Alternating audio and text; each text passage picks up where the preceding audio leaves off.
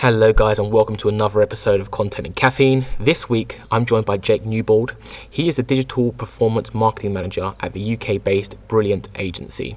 Now, in the past, Jake has worked in senior marketing positions for companies such as Made.com, which is a very, very popular and up-and-coming furniture e-commerce store based here in London, UK. And he's also worked in a senior marketing capacity for Mamas and Papas, which is a global maternity and nursery retailer. Now, you'd think that would be enough for us to, respect Jake's marketing prowess and expertise, but no, there's more. He was recently named by The Drum on their list of top 50 future global marketers, which is pretty damn cool. So to recap, Jake knows a thing or two about marketing, and specifically he knows a thing or two about Facebook marketing and Facebook advertising. So I jumped on a call with Jake, and Jake and I discussed Facebook marketing and advertising in particular, and also how D2C brands, direct-to-consumer brands, can leverage Facebook in 2019. So without any further ado, let's jump in. Cool. So Jake, if we were in a coffee shop right now, preferably in Leeds, because we've just spoken about how lovely Leeds is as a city, what would you be ordering from the barista? So I would say my favourite coffee probably would have to just be a latte. It's probably Snow Frills. Everyone drinks Yorkshire tea in Leeds, but latte is about as fancy as it gets. Yeah, fair enough. Tea does not get enough attention. It's underrated. Yeah, so much. I mean, although we're called Content and Caffeine, I specifically said Content and Caffeine and not Content and Coffee, because tea is a big part of my life. I mean, born and raised in London. I mean, I love a good Earl Grey or Yorkshire tea as well growing up. So yeah, definitely, that's what everyone in this office drinks. But yeah, I imagine in Leeds is mandatory drinking. Pretty much, yeah. Anything other than Yorkshire tea, if you go to PG Tips, and it's yeah, that's an automatic sacking right there. Yeah, cool. So you are the Drum Future 50 Marketer of 2019. So why don't you tell me what that means and how it happened? What's the secret sauce? Secret sauce. I'm not sure whether there's a secret sauce as such, but kind of being sort of an avid reader of The Drum and their publication as a marketer, it's quite a good source of content. So kind of an email came through whilst I was at Made.com with this opportunity to be nominated if one of your colleagues want to kind of put yourself forward. So I did a little exchange with one of my colleagues. We kind of nominated each other, and then didn't really hear much back from it after that. And then kind of a few months down the line, I got shortlisted. I believe it was the top 200, and I kind of went through and answered various questions on kind of my day-to-day and how I've got where I have now. And then, sort of the rest is history, I guess, really. And I got shortlisted to the top 50, which I'm super proud of. Kind of ongoing now, sort of contributing to their publication, writing some articles for them. And it's been good. Yeah, I can imagine. Well, congratulations for first and foremost for actually getting into the top 50 shortlist.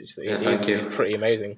You mentioned Made.com. So I'm not sure how much Made.com has grown internationally, but for you, I mean, I think UK listeners will definitely know Made.com. It's like basically a D2C IKEA, right? I'm going to simplify it.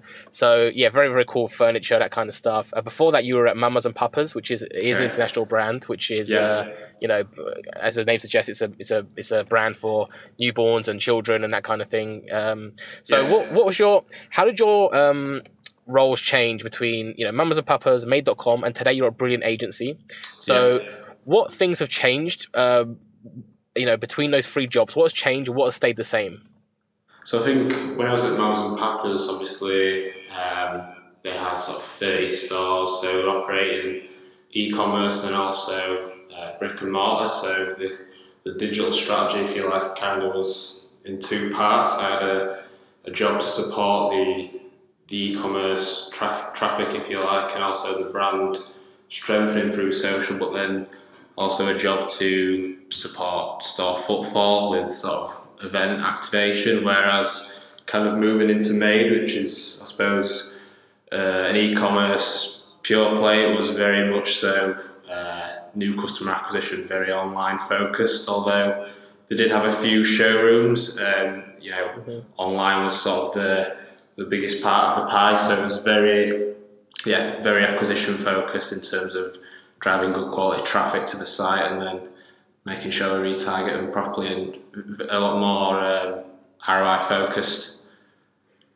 And then in terms of sort of going into agency now, I'm kind of working on various different brands, from big retailers, e-commerce, kind of brands that have an e-commerce presence, but they're also in large supermarket brands. So again, the strategy differs from a social point of view of how can we support from an awareness piece, but then also a direct response execution as well.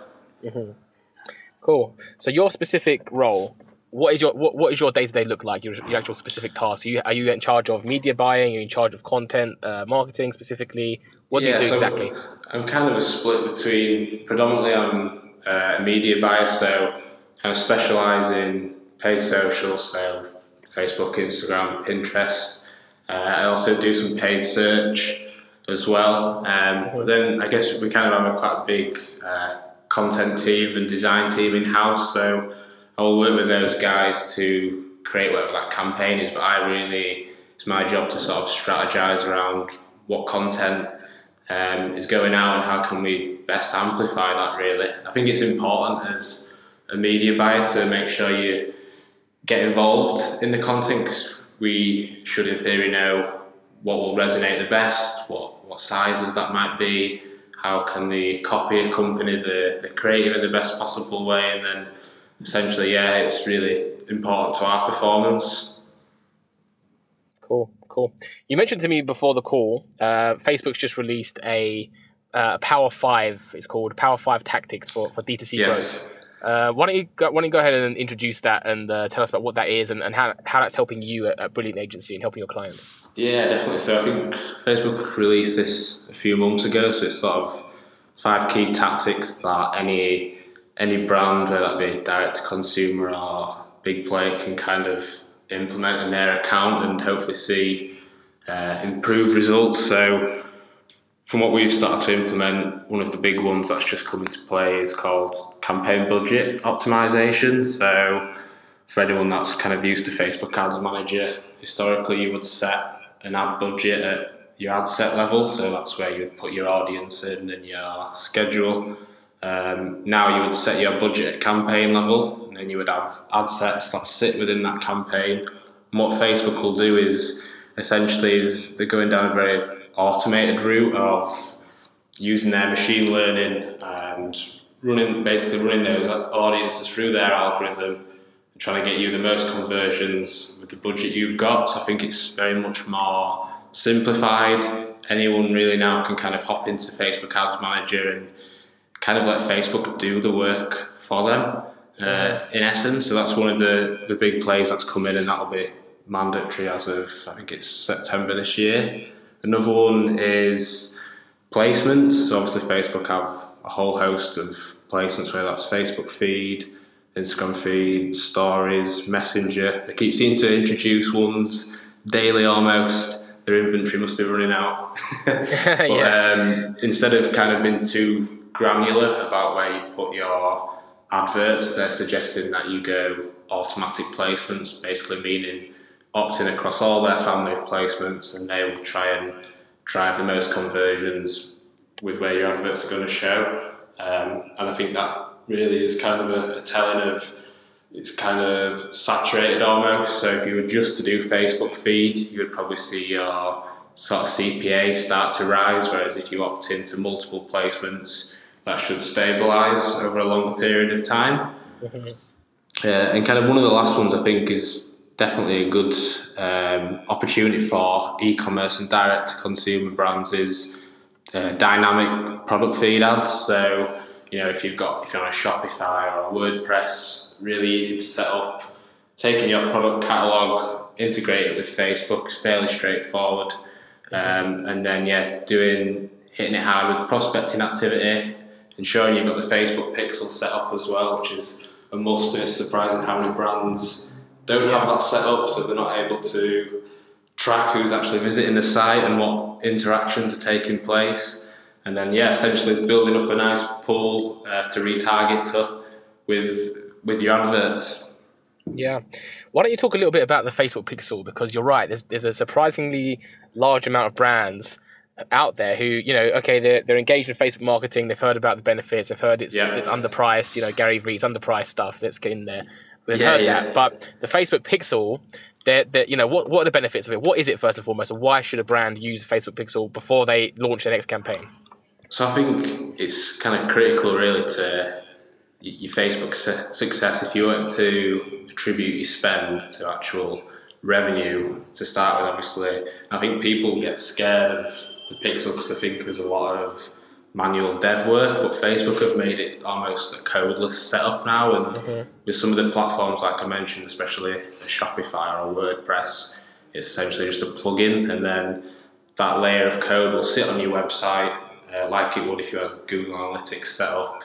I guess it's a layer that can track visitors coming onto the site, knows what products they interact with, and then it's just really easy within Facebook to create certain audience pools based off whatever that behaviour was, and whether that they've purchased or whether they've not, ensuring you're excluding people who have, so you're not bombarding them with Facebook advertising post-purchase. It's really important, especially from Facebook attribution point of view. You clearly see the pennies that you're spending and then what's the return, and you can't do any of that if you've not got the Pixel set up. So that'll be my sort of takeaway. Make sure that's set up first and foremost. Okay, cool. You mentioned a few times in there WordPress and Shopify as like the, maybe I don't know, maybe is it the leading two platforms that you see working with e-commerce companies right now? Yeah, mainly I'd say WordPress, Shopify, Magento as well is kind of a friendly partner with Facebook. The integration is really seamless. Some of the more sort of bespoke CMSs can be a little bit more tricky, but it shouldn't be anything that a developer couldn't implement. Yeah. What kind of other CMSs are you seeing in the market right now that you guys are working with, just out of curiosity? So they used to work on one client that used, it's called Hybris, which is quite an old archaic CMS, which came with its difficulties, but if that's something a brand's invested in, it can be quite hard for them to get away from it, I think. So kind of just got to tackle the obstacles, and there is a way around it. It's not as if it's impossible, but like I said, it's definitely not as easy if a brand wants to set up tomorrow. We'd definitely sort of recommend a WordPress or a Shopify setup. Yeah. Would you recommend WordPress though? Because I mean, for me, I used to recommend WordPress to everybody I ever met. Right, anybody who wanted to get online, I used to recommend WordPress. But I found that as a company gets larger, as their sort of maybe in an e-commerce sense, as the catalog gets larger, as things get a bit more complex, I find WordPress to be really like unwieldy. Like it becomes very difficult to manage and update.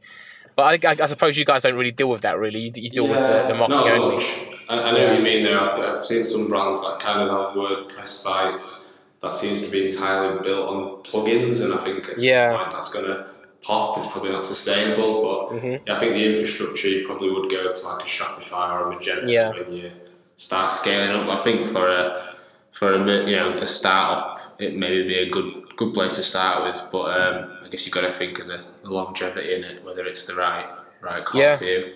Yeah, absolutely. I mean, because too many times I see personally, a company's got a good marketing strategy and maybe even a fantastic agency, like a brilliant agency working with them, but their technology stack that they've already got from 5-6 years ago is just not working. It's making the agency's life difficult. It's making their customers' life difficult. So sometimes if your marketing isn't working, as well as you'd like it to, maybe have a look at your tech stack and reevaluate how that looks. Yeah, definitely. I think. Sorry, I was going to say just on that. I guess as a media buyer now, I feel like we're kind of forced to be the creative arm, the dev arm, the analytics arm, and sort of you kind of really need to be able to operate in all three of those territories. Or fundamentally, if one thing falls short, then it can make your job quite difficult. So I think you learn on the job quite a lot, especially in the technical side of things. It's never always plain sailing, but it's good to keep updated with these things. Yeah, very true, very true. It's just on one last thing on the Facebook ad side, right? Yeah, Facebook's made it a lot easier recently to just syndicate your ad to Instagram, right? So yeah, I think it's one click now. Just do you want to include it in Instagram, and they would, they would include that. What would you yeah, say to a brand who's not sure about, they've been running Facebook ads, been working fairly well. They're yeah. not sure about Instagram. They're not sure about Instagram. How would you suggest they go? I think like for me, if you're not, I don't know why you would be standoffish about operating on Instagram. I think now sounds a little bit cliche, but strike while the iron's hot. Especially from an organic point of view, sort of reach is declining. I guess by the month almost. I think not to say try and be present on every single medium, because I think when you stretch yourself too thinly, your performance you might not be able to put in it as much as what you can, but especially like you said, when they're making it easier for you to cross share now from Instagram feed, Facebook feed, Instagram stories, Facebook stories. If you've got the assets, I would just go all in. Yeah, fair enough, fair enough. And would you suggest that they use different like creatives for Instagram, or just use the same stuff they got for Facebook and just slap it on there? I think, like you said, from a testing point of view, we've definitely seen, we did quite a lot of this at Made.com.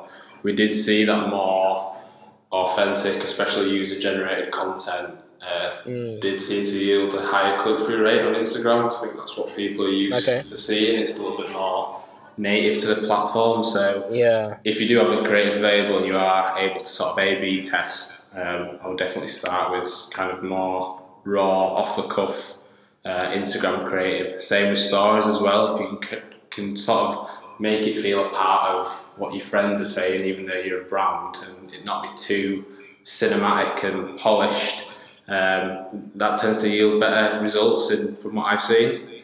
Yeah. Fair enough.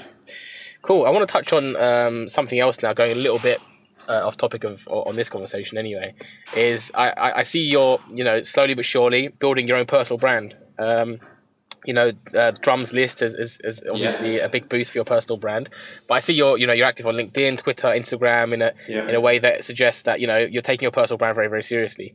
So first of all, why? Why take your personal brand seriously? You've been employed by three large companies now, or Yeah. prestigious companies or renowned companies. What's the need now to sort of go and say I know what I'm talking about, and this is what I'm Yeah. doing right now? What's the benefit there?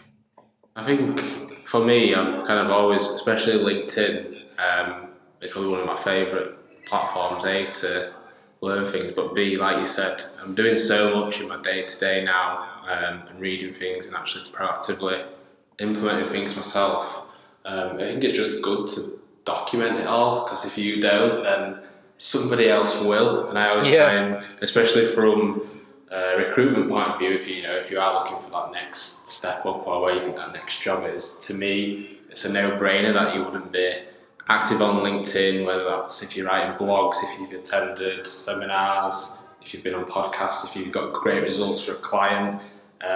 I treat it just as important as I would my CV. It's just an extension of sort of my business portfolio. So yeah, I've kind of past few years I've really tried to put a lot of content out, and also just reaching out to other people's content I see on there. You just never know whose newsfeed that might pop into, whether that's for your own benefit or for your company's benefit from like a client acquisition point of view. yeah. I think it can work wonders, and especially at Brilliant Agency, we generate quite a lot of leads just through organic LinkedIn content and just kind of putting our 2 cents in it. Yeah, yeah, I think you made a brilliant point there where you mentioned, the benefit of the company as well, because I Yeah, think I think way too many companies they fail to see that each one of their employees is an asset and a potential, lead generator in and of themselves. So when you go out and you talk about what your agency has done on LinkedIn and Instagram and Twitter, or what you have yeah, personally done as well, it doesn't even have to be linked to your company specifically. People can see who you work for and what you're doing right now. When you do that, you're actually becoming, like a lead generator for your company. So, what do you have to say to companies who, they're and way too many companies like this who they only publicize things through their, branded LinkedIn handle, branded LinkedIn profile, branded Instagram, and their employees are sitting there and they're not really engaged. And if you go and look at their employees, social media accounts, it's just, very plain Jane, some family pictures and that's it. They're not really doing anything else. How can we get those kind of companies motivated to say to their staff, look, it's time to get involved in our content and it's time to sort of brand yourself as well? Yeah, I think the prime example is the Brilliant agency I'm at the minute. We've just gone under a little bit of a rebrand, but we're trying to make kind of get buy-in from the employees here. Essentially, they're an extension of the company, so the content they put out is additional reach that the company can get, whether that's from client acquisition point of view or even talent acquisition. Because if prospective employees are looking at who works for that brand and they can see they're going off and going to these seminars or doing this, doing that, it looks a lot more desirable. I think a lot of people maybe feel a little bit insecure or feel like they might be showing off about saying what they're doing, and that's fine. We don't force anyone to post on their own LinkedIn. It's up to their own discretion. But I think if a brand, for example, posts that we post sort of several blogs a month, we try to encourage sort of especially the person who wrote it, to then share it on their own profile, put their own bit of commentary with it, and it just sort of creates that ripple effect and ultimately gets us more reach and more eyeballs on the post. So yeah, it's a no-brainer for me, for any company, whether that be a startup, well-established company, to kind of encourage employees to get on board with whatever the content strategy is for LinkedIn especially. Yep, fair enough. Couldn't agree more. Cool. Are you ready for our quickfire round, Jake? I think so. Go for it. Okay. If you think so, then let's go for it. Cool. I think you mentioned this before, but what's your favourite social network right now and why? Business-wise, definitely LinkedIn. I learn a lot from it. But I would say personally, Twitter, just to keep up to date with news and hot topics. Okay, cool. So I didn't really answer the question there. Well, that's fine. But yeah, that's fine. Do you still do like the personal branding stuff on Twitter, or do you just use it as like a place to get information? More a place to get information, not as much personal brand, but who knows, maybe soon. Fair enough, cool. Next question is, whose content do you consume the most right now? And that could be, an author, podcaster, Instagrammer, whatever. I consume a lot of Tim Ferriss. I think a lot of people probably listen to his podcast. Does really good interviews well-established entrepreneurs, so learn a lot from that. I also listen to Russell Brand. I know he's a bit love him or hate him. A lot of the subjects are a bit over my head, but quite like listening to his podcast as well. Okay, cool. Yeah, Tim Ferriss is brilliant. I'm actually reading The 4 Hour Workweek right now, and I'm almost 20 years late to the party, but what a book. It's very good, yeah. It's Tools of Titans is good as well. Yeah, I've heard that's another great one, so I'm going to have to place. I'm late to these parties, but yeah, I have to get into this because The 4 Hour Workweek. It was one of those books where I always thought like, I get it, I get the concept of it. I'll read it one day, but yeah, there's some fantastic like little hacks and tips and tricks in there that is just like blowing my mind right now. So Tim Ferriss and his podcast is great. Yeah, exactly. And the final question is, what is your one tip for content marketers today? My one tip for content marketers would be, don't be shy with the amount of creative and content you put out. Chances are tomorrow it'll be lost anyway, so people who are kind of holding back, I don't see any real reason, unless it's a TV advert. I get that's got to be right, but in a social world, things are changing and moving so quickly. Just get it out there and kind of rinse and repeat almost. Yep, that's great advice. Cool. Jake, thanks so much for coming on the show. How can our listeners find you online? So I'm kind of mostly active on LinkedIn, so just Jake Newbold, LinkedIn, feel free to connect. My Instagram and Twitter is a little bit more personal, so I'm not sure people want to see me posting pictures of buildings in Leeds, but check us out on sort of Brilliant Agency. I might have a deal. Thank me for a little plug. That's just brilliantagency.co.uk. We're doing some good stuff with some exciting brands, so yeah. Excellent. Jake, thanks so much for coming on the show. Cool, thanks very much. No problem. Guys, thank you for listening to Content and Caffeine. If you enjoyed this episode, remember to share it with your friends and your colleagues. And please remember to rate and review us on iTunes or whichever app you're listening to us on. If you're looking for show notes, head over to wordify.co/podcast. And I'll see you again next week.